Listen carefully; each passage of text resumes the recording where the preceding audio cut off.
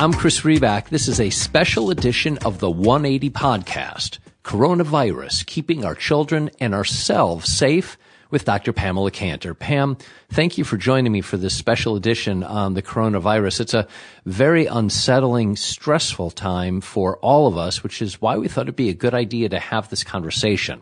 Fortunately for us, you have expertise that I think will be especially helpful for our listeners. You're a physician, a child psychiatrist who specialized in trauma, and you're the founder of Turnaround for Children, an organization which was actually founded in the wake of September 11th. So you bring years of experience in medicine, helping children, and working with schools on how to cope with the kinds of fears that envelop us during times like this. So during this conversation, I'm hoping you might be able to offer insights and advice on how we can help children and the people who love and care for them weather this pandemic. Thank you, Chris. I too hope this conversation will be helpful, especially for parents, teachers, and caregivers who are going to be wondering what they can do to keep themselves and their children safe. Safe physically, to be sure, but also safe emotionally and protected from all the stress and disruption they'll be experiencing.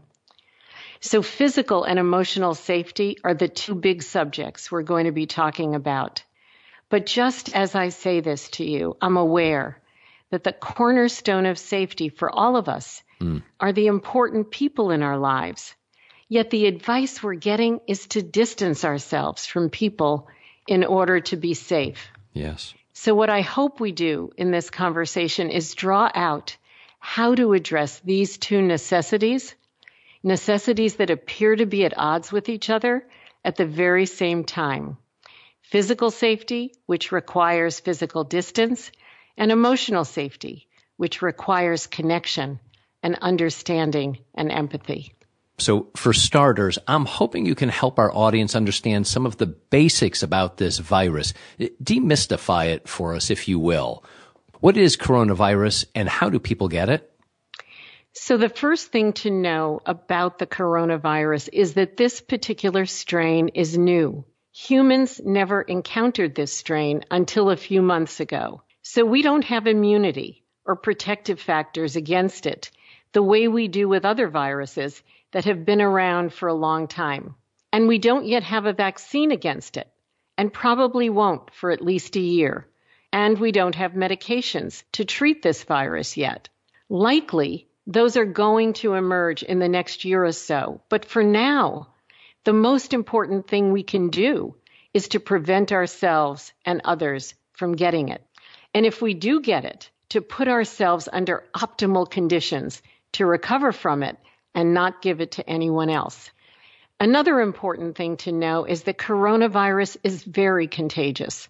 So if a person with the virus coughs or sneezes, droplets containing the virus will travel, landing on surfaces where it can stay infectious for days, or infecting people nearby when it enters the body through the nose, the mouth, or the eyes. This is why there are so many recommendations now for reducing our contact with large numbers of people and for scrupulous personal hygiene. So how does it make people sick? And are certain people more at risk than others? When the virus enters the body, it attaches to the cells in our airways, infecting them. And then, like all viruses, it makes copies of itself, many, many copies. Those viruses then infect other cells nearby or end up in the droplets we release when we cough or sneeze. When the body realizes that it has the virus, it marshals the immune system to fight it.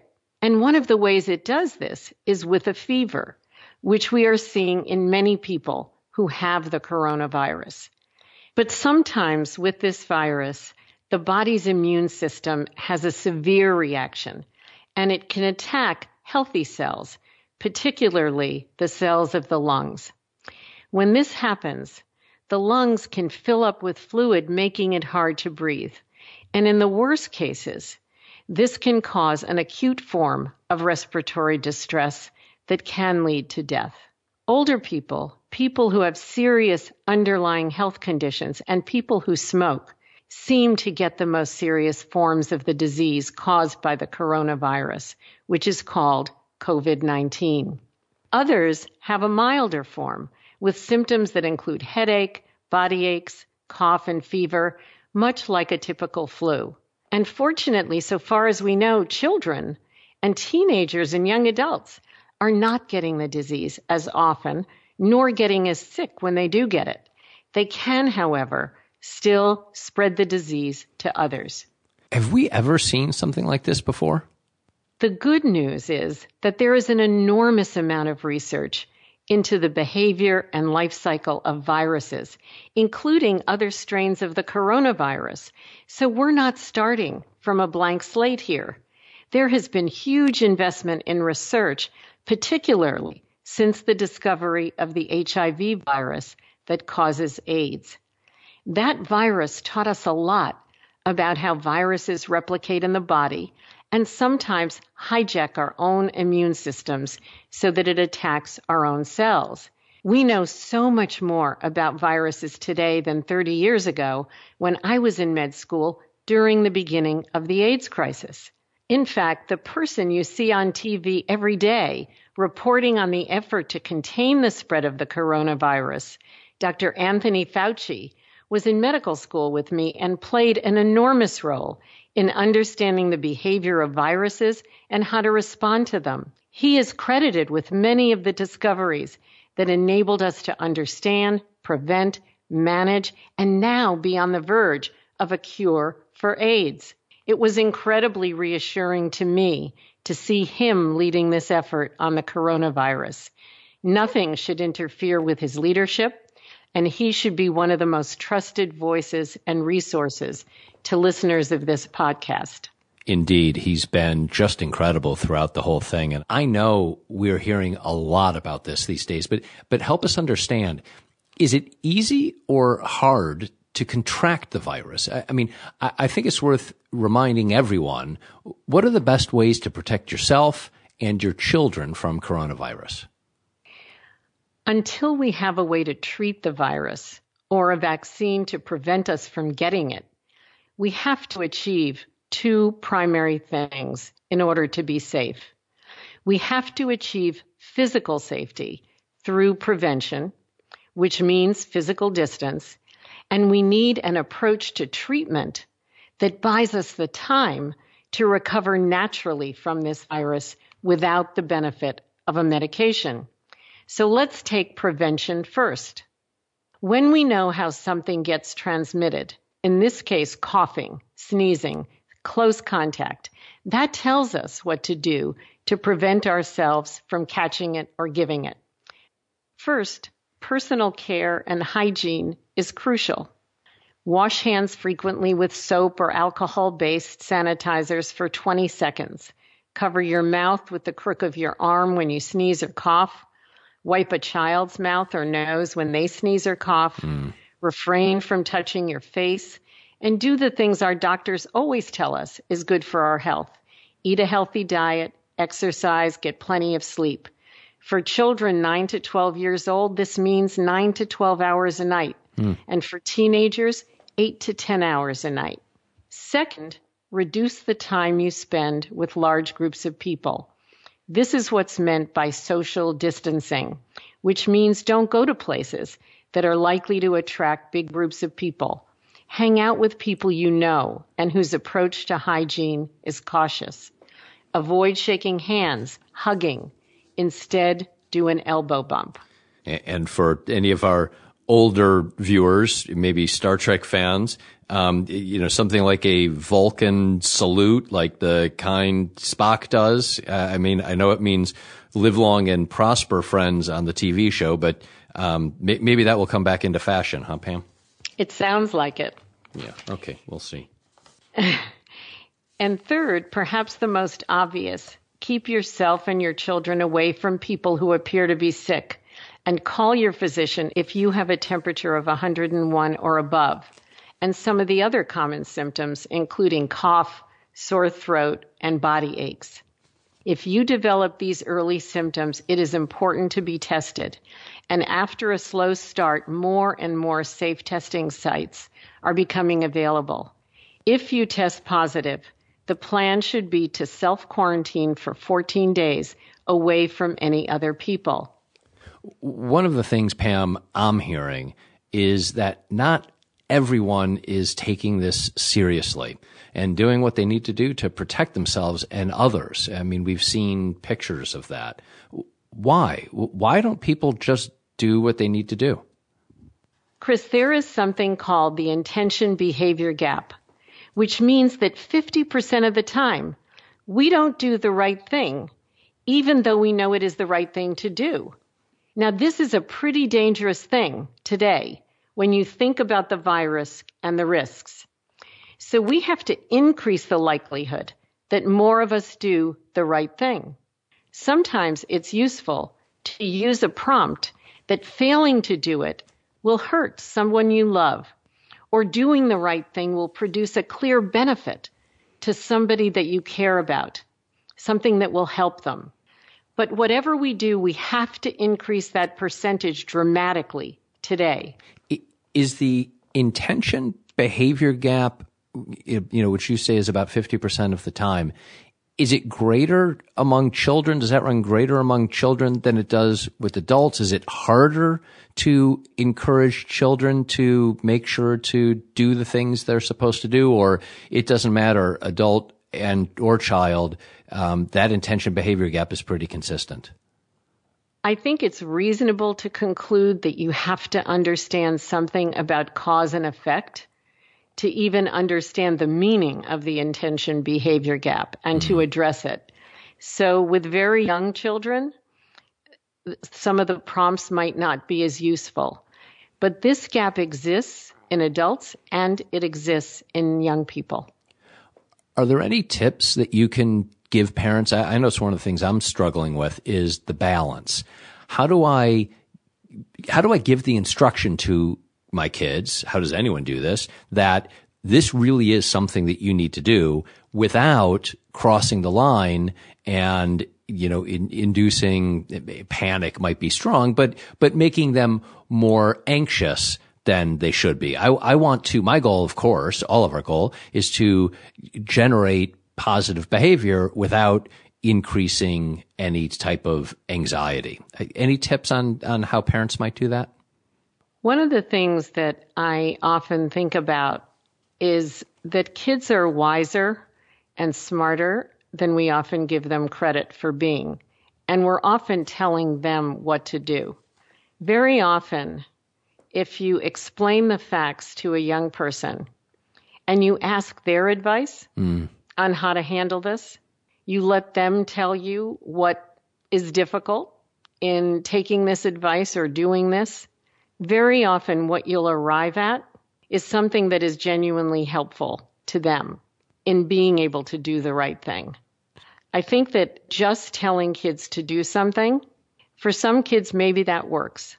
But very often with young people, what you need to do is engage them in understanding why you're telling them what you're telling them, what its purpose is, and even getting their advice on what to do. So tell me what that would sound like. So if you were talking right now to the 7-year-old Chris or the 10-year-old Chris, what would that sound like? If I were talking to the 7-year-old Chris, I would start with, here's what we're all going to do in the family now. This is a change. I would explain the basic facts of what's going on, not to alarm them, but just to liken it to when somebody in the family has a cold or a flu and the kinds of precautions that we take. So I would try to normalize it. I wouldn't try to say that somehow or other this is a plague that is affecting us and that's why we have to do these things. These things are good things to do all the time. I would see if they have any questions. I would model it for them. I would prompt them because very often 7-year-olds are going to forget. So just assume that this is going to take prompting. There could be incentives for hand washing. You could put an hourglass that is timed to 20 seconds in a bathroom and have the kids use it as a way of guiding hand washing. So I think with the 7-year-old, you really want to lay out the expectation, model it, and then know that you're going to have to prompt a child ongoing if they're in that age group. The 10-year-old, the teenager, is very different because teenagers have will and intention and agency. So I think they need more facts about what's really going on and what the potential risks and consequences are to them. And then I think with 10-year-olds and teenagers, you have to ask their advice in how best to manage this. And if they have siblings, little siblings, engage them in helping a younger sibling to do the right thing. But I think this is a moment where a family has to come together and band together as a unit in order to be able to do things that are healthy and keep everybody safe. And they need to. It would be a good thing for them to feel a sense of responsibility to one another. That can't be bad for kids. And if I'm a parent who is nervous or anxious because I watch the news, I read the papers, I see what's coming across social feed, and I'm nervous, and all of a sudden I realize that my kid, maybe this is the 7-year-old kid or the 5-year-old kid, didn't wash his hands, didn't wash her hands, forgot to do it, didn't do it today. I fully assume that my reaction is supposed to not be to get angry. Not only wouldn't I do that because all your anger will inspire is hurt and a sense of failure that they've let you down, they've disappointed you, or they're going to want to retaliate against you and prove that you're wrong. So there's no point in the anger. What you have to be is patiently persistent so that they know that this isn't going away anytime soon, that this is a new normal for the family, that we've all got to do it, and they have to get with the program. And I think the patient persistence and enlisting them in helping others and in understanding that others are being more impacted even than them, I think all of those things are opportunities for kids to feel a sense of responsibility to someone other than themselves, to care about others, not just themselves, and to figure out how to be participants in solving something, either with their peers or within the family unit. Incredibly helpful. And what a great phrase, patiently persistent.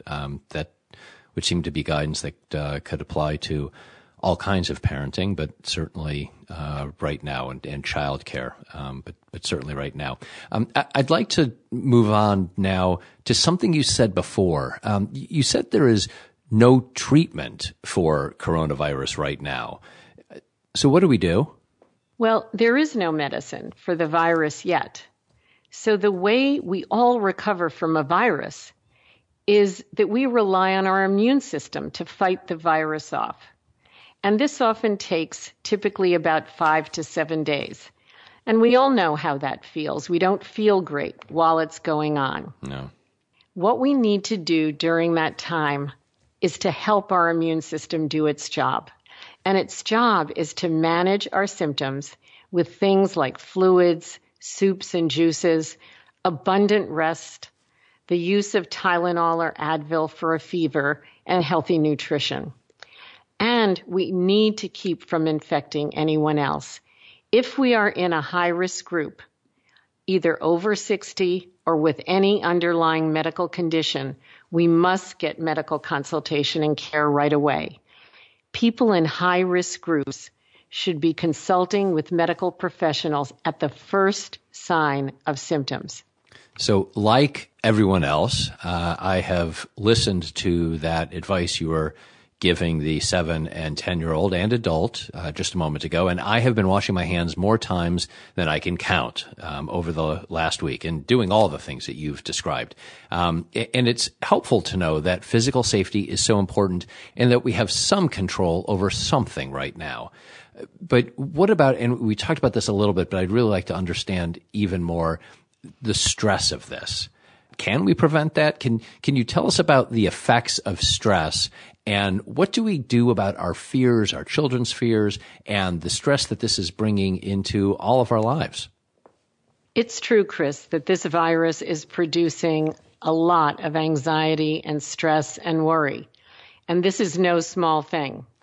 Stress has its own effects on our health and our emotions. We humans have a stress response that is mediated by the hormone cortisol. Yes. When we experience stress, that hormone is released and it floods our bodies and our brain.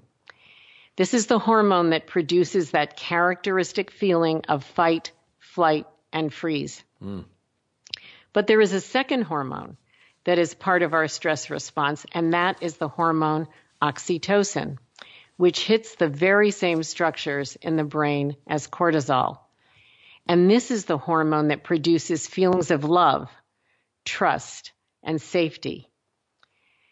So think about the fact that children derive their sense of safety from the adults in their lives.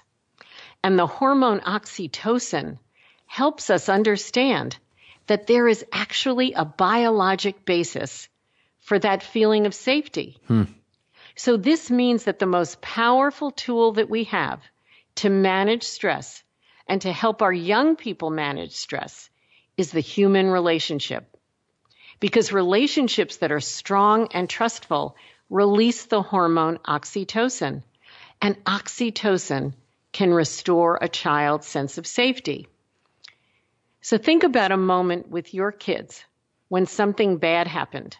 And think about the first thing your child wanted to know. As they looked at your face, what did they want to know? Yeah.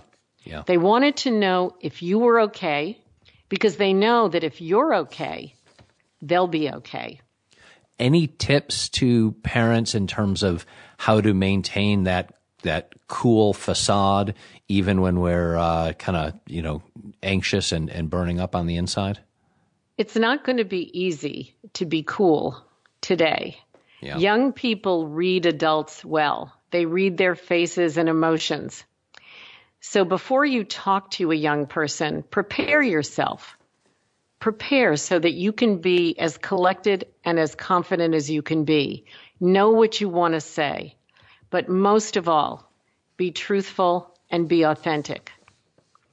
Second, proactively bring up a discussion of the coronavirus. Don't wait for your kids to bring it to you, so that you know what your kids are feeling right now and can respond to their concerns and their fears truthfully, and assure them that you will create ongoing opportunities to talk and connect.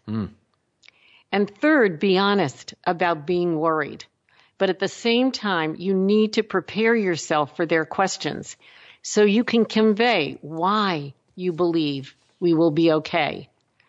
You need to be convincing, and you need to prepare them for the fact that it's going to take time. And fourth, make sure to give young people factual information so that they know what is true from someone they trust, which may be very different from what they're hearing elsewhere. Fifth, communicate often, even daily, and don't be surprised if you hear the same questions you've answered over and over again. Yes. Answer them patiently and completely. And sixth, remember, you are the most important adult for the young people in your life. So taking care of yourself, including using reflective practices like meditation, will help you care for others. All of the suggestions and recommendations I make revolve around this single most important biologic fact. The human relationship has the power to relieve stress, promote resilience, and restore a young person's sense of safety. This needs to be our North Star. This is what every adult should be guided by in their actions with family members and the young people in their lives. Pam, can I ask a follow-up on one of the points that you made just a moment ago in that list of kind of incredible tips? Make sure to give young people factual information. The information that's out there, how much, and this must depend on age. So how much do we want or not want kids listening to the news? And then what do we do if they've heard something that, maybe probably they oughtn't have heard? One of the things that's tremendously important to kids is that they receive information from someone they trust. So the source of truthful information about the virus and its impact are things that they should hear first and foremost from you. Yeah. One of the things that we learned during the 9/11 period is that parents had to regulate the amount of time that children were looking at the television set. Because if you remember back to that time, that picture of the airplanes hitting the towers was repeated over and over and over again. Yeah. So from the perspective of dosage and stress response, we have to regulate children's exposure to some of the frightening kinds of things that are being communicated on television, but without enough context. The other thing that is more true today than even was true in the 9/11 period, that is that children get their information other ways. Yeah. Okay, at all ages. They are getting information through Facebook, through Instagram, through all of the digital mechanisms. Yes. For this reason, and because parents can't always regulate how much children are getting from the internet, though they should certainly try, this makes it all the more important for parents to regularly communicate with their kids. So having a family conversation several times during the week about what's new, what we're hearing, what's positive, what to worry about, all of those things, when someone you trust tells them to you, you know why you should believe them. And then when you hear something that's kind of at odds with that, you know that it might not be true, or you can come back to a parent and say, is this true? And get the facts. Such an important point. I can tell you, my 15-year-old kid several times in the last week has come to me and said, friend X just said this, via text or whichever digital form he's using at that point, and says, in some cases has told me things, for example, about the school district before I had heard them. So in some cases he's informing me, but other times coming exactly as you said, getting information, but then coming and asking, luckily, I guess I'm lucky in this fashion, is this true? My friend just said this, is it true? Which makes me wonder as well, are there characteristic ways that all young people react to stress, or are the reactions that any of us have unique? It's a very important question and an interesting question, Chris. Actually, it's both. Children under stress will have disruptions to sleep, concentration, appetite, mood. All of these things happen because of the effects of stress and the hormone cortisol on key structures in the brain. These are called constitutional factors. We all experience them, and adults who work with children should take note of these kinds of things and recognize them for what they are. They are signs of the effects of stress and indicators of a need for support. But children make meaning of experiences based on their histories, their cultures. In fact, there are neural mechanisms in the circuits of our brains that store representations of our histories, so that when something new happens, these histories will powerfully shape the meaning children ascribe to them. Adults have to be attuned to this in the ways that they speak to children. For example, children who have known significant loss, illness, exposure to violence will bring these experiences into the present when something new happens, in the way that they respond to things that are happening today, and even how they interpret their significance. This is why it's so important that adults spend as much time listening as talking. Doing that will likely reveal something in the experience and history of a young person that explains the specific stress they are experiencing, the reason for it, and produce a much more personal and helpful response in the adult.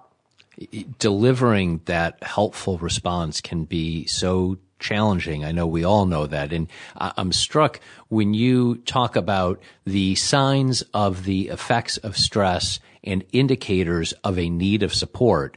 It sounds like quite often those signs are actions, and please correct me if I'm wrong, are actions that many of us as human beings might react negatively to. So a sign of stress from another person might be something that maybe they're short-tempered, maybe they're doing something that could invoke or provoke a negative response from us. But if I'm listening to you right, part of the role for parents, caregivers, people taking care of children is to understand that those actions are actually signs of the effects of stress and indicators of a need for support. Do I have that right? You absolutely have that right. And this is something that teachers deal with every single day because stress causes kids to be easily triggered. Yeah. Okay. And when kids are easily triggered, they act out with behaviors that are often very difficult in a classroom. This is one of the biggest challenges that teachers face. And teachers learn how to de-escalate a crisis with a student by the way that they talk to them, even if the student is in crisis and is angry. These are skills that adults have to learn in order to work with people under stress. Yeah, so hard, and particularly when, many of us may be having to learn them a bit on the fly. I mean, one hopes that we've learned them through the various stages of parenting. But as you're describing, we're in a new time, and we're maybe having to learn some of these skills a bit on the fly, which I guess is exactly why you and I are having this conversation right now. Talk to me about restoring a sense of safety. So say you're a parent or a teacher speaking to a child who seems anxious about coronavirus in particular. Let's bring, focusing on the crisis at hand. How do you restore a sense of safety? Well, there are actually several ways. One is never underestimate the intelligence or capability of a young person to understand the facts. There are really two basic things that children want to know in a crisis. They want to know that you will tell them the truth, that they can believe you. And they want to know why you believe they and we will be okay again. Here's what I'd say about the first. Yeah.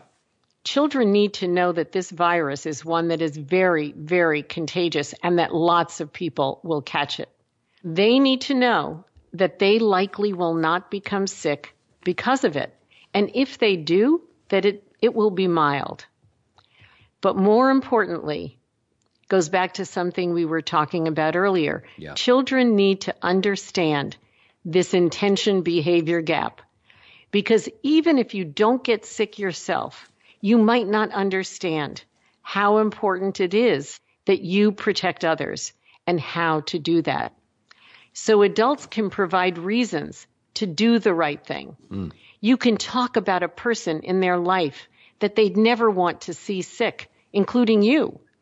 You can encourage them to take agency and leadership with friends and explain the truth to their peers.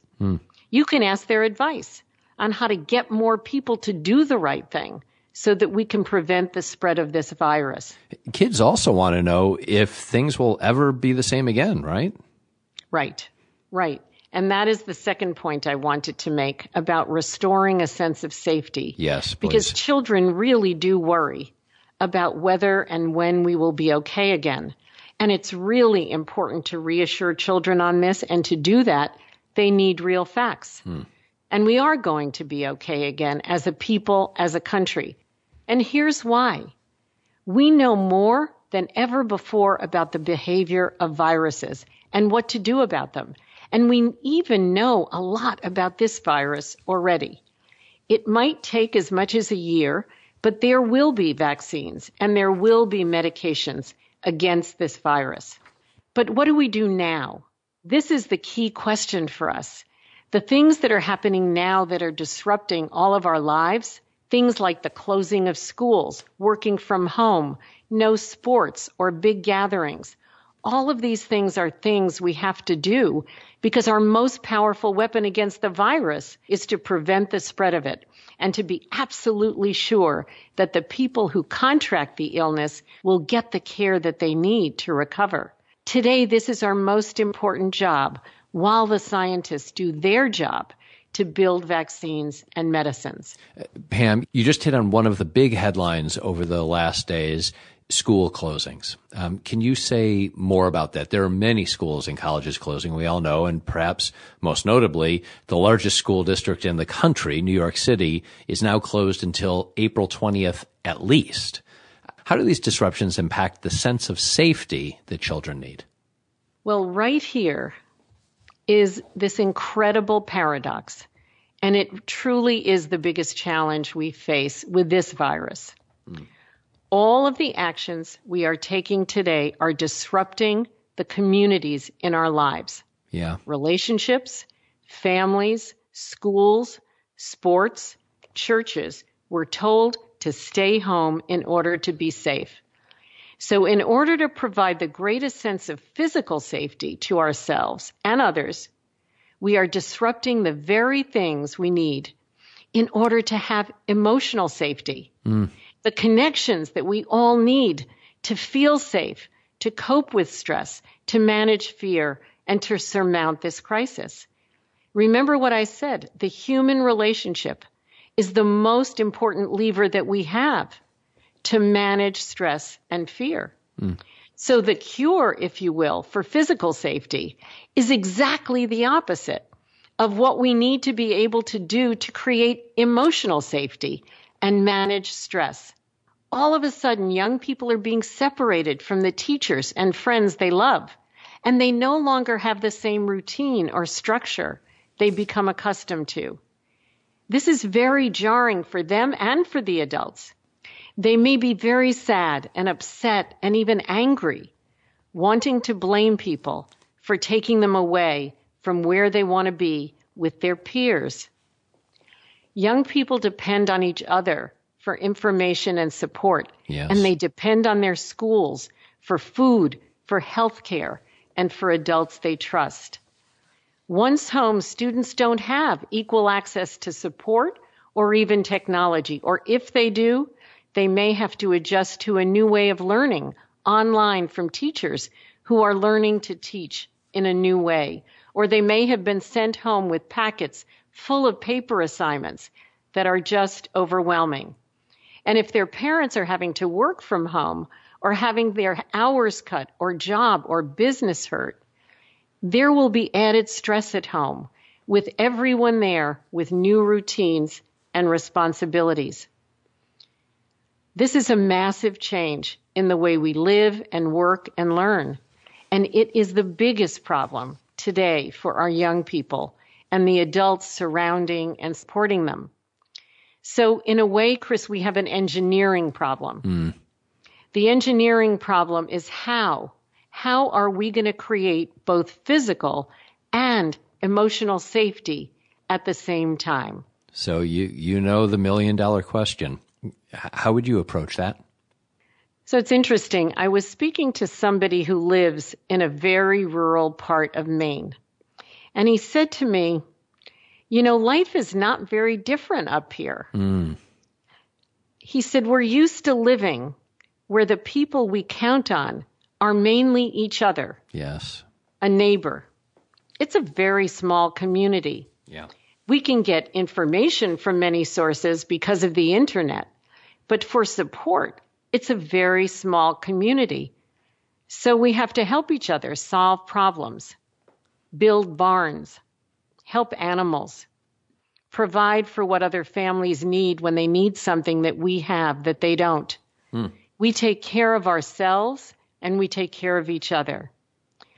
So it made me think about community. And it made me ask the question, how small can a community be? Maybe as small as a relationship, a family, a neighbor, or a friend. Right now, the best medical advice we have is to stay away from large groups. It isn't to stay away from everyone or to be isolated. That would create even more stress and deprive us of the one thing that we all need to manage stress, which is relationships. Yes. So this means that we can still build small communities, circles of trust, and do it safely using the people we most trust in the world. Our ability to take care of ourselves, including using practices as simple as meditation. We can actively help each other. We can share resources and accurate information. And we can use the flexibility of the internet to increase our connectivity to one another. In other words, I think we can build micro communities in which we establish who we can count on and use the bonds we form and the oxytocin that such bonds release to manage stress and fear and the uncertainty of the future. Restoration of routines is always good in stressful times, but there are bigger opportunities here too. Anyone can be a leader in communities born of necessity and purpose, including our kids. They can find creative solutions to problems that we might not even see, especially around the use of technology. Yeah. We can use their energy, their agency, their creativity, their agility, their pragmatism, especially the teenagers among us, to do things that we can't do. And they will respond to being needed and valued and respected, as well as protected and loved. We are going to hear bad and troubling news every single day for some time to come. And each day, our ability to cope will be tested. Every story and account of what gets people through times like this has to do with a very careful balance between facing the facts of a situation and the ability to harness our collective relational will to preserve belief that the crisis will end and that we will be okay again. This is what we most need now to do for ourselves and our children. We need to create these micro communities where relational trust is strong in ways that make it possible to build collective strength, preserve belief, promote resilience, and we need to do it with each other every single day. This is a vaccine that is actually possible today. It is one which provides both physical and emotional safety to each other and all of our young people. We must follow the guidance on physical distance, but let's combine it with the things we can do to create emotional safety and connection, because doing both will inoculate our young people with a path toward wellness, resilience, and health, and the ability to recover from this life-altering event. Pam, in listening to you and listening to the story of your friend or the person you know in Maine, it almost sounds like part of the vaccine, maybe, what is the vaccine as you're describing, is a return to the basics. I don't know if that's too simple, but maybe to the basics of humanity. Which I guess is the human relationship. I mean, it would seem like that is the most central component of being human, is the human relationship. Am I hearing you right? You are, Chris. One of the things I started to think about is how over these last years, there's been such a big push around young people achieving things as individuals. Yeah. How I do on a test, how I do in my college acceptance, how I do in my career path. And I thought, there's something really interesting about a time like this that reminds us that the only way to get through this is together.